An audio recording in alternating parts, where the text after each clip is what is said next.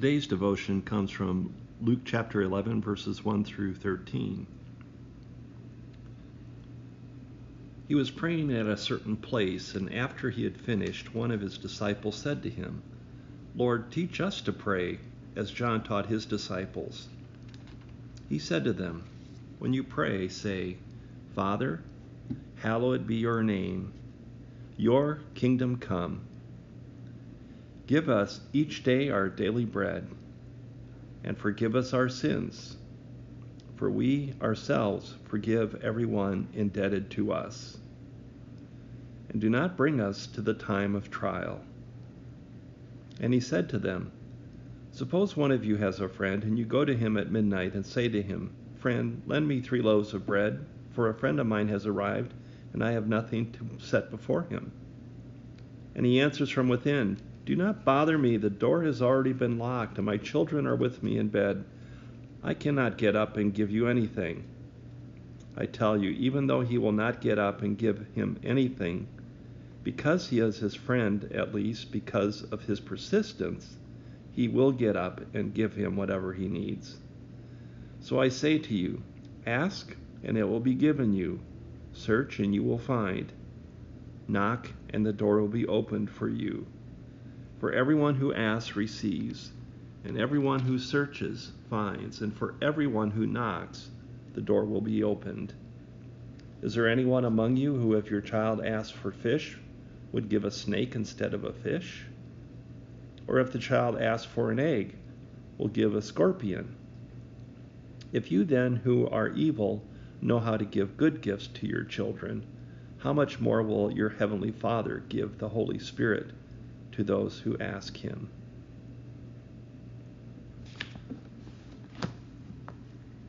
In this, the Lord's Prayer, the question that I want to begin with is this the Lord's Prayer? Or could this be better described or identified as the Kingdom Prayer, which Jesus taught his disciples to pray?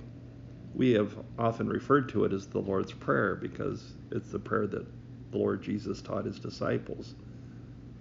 But the theme here in Luke is really about the kingdom coming and how it will come. While at prayer, the disciples asked Jesus to teach them to pray. Jesus has received the Holy Spirit, and the Spirit has guided him. But the Spirit has not yet been sent upon his disciples.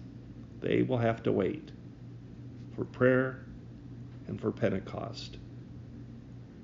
Jesus' use of the word Father would have been shocking to first century hearers because it was not a royal description or an authoritarian description. King of the universe, most high God, these would have been the kinds of descriptions that would have been used. So for Jesus to begin this prayer with an intimate recognition of God being like a father was quite unique. It is God's own ever-present Spirit which invites us to address God as Father, identifying our relationship to the Heavenly Father as his trusting children. The petition that God's name be revered as holy is consistent with God's divine nature and how that divine nature of God is expressed in Scripture. The petition for God's kingdom to come is a reminder that the reign of God is not just a future event, but it is already coming, and it comes through Jesus' mission here on earth. The petition for bread is modified by the word daily. Could this be an allusion to the Lord's Supper? Maybe it is associated with the daily bread, manna from heaven, which the Israelites received during their wilderness years. In the next petition, Jesus guides them to ask for God's forgiveness of our sins. It becomes clear that the mutual forgiveness of sins is expected to be practiced regularly by Jesus' disciples and followers. There is no place for pride in trying to stand over this position.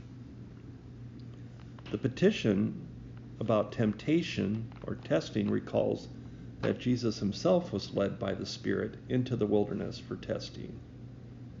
But we must not forget it was Satan who did the testing.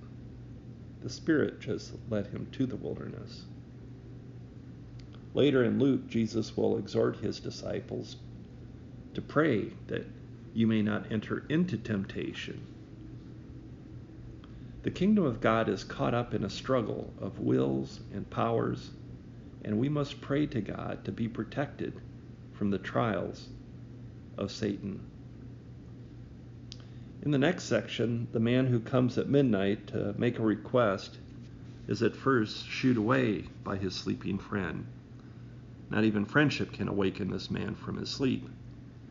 Yet because his persistent friend insists, the sleeping friend responds to the ridiculous request.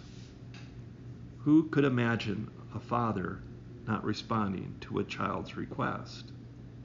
At least a healthy, loving father. And if a child requests a fish, Jesus says, who would give him a snake? And if a child asks for an egg, who would give him a scorpion?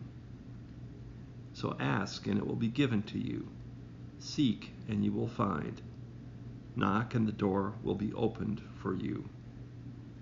And remember that the Father gives the Holy Spirit to those who ask. Thy kingdom come. Amen. May God bless your reflection upon this devotion today, and may God bless your day.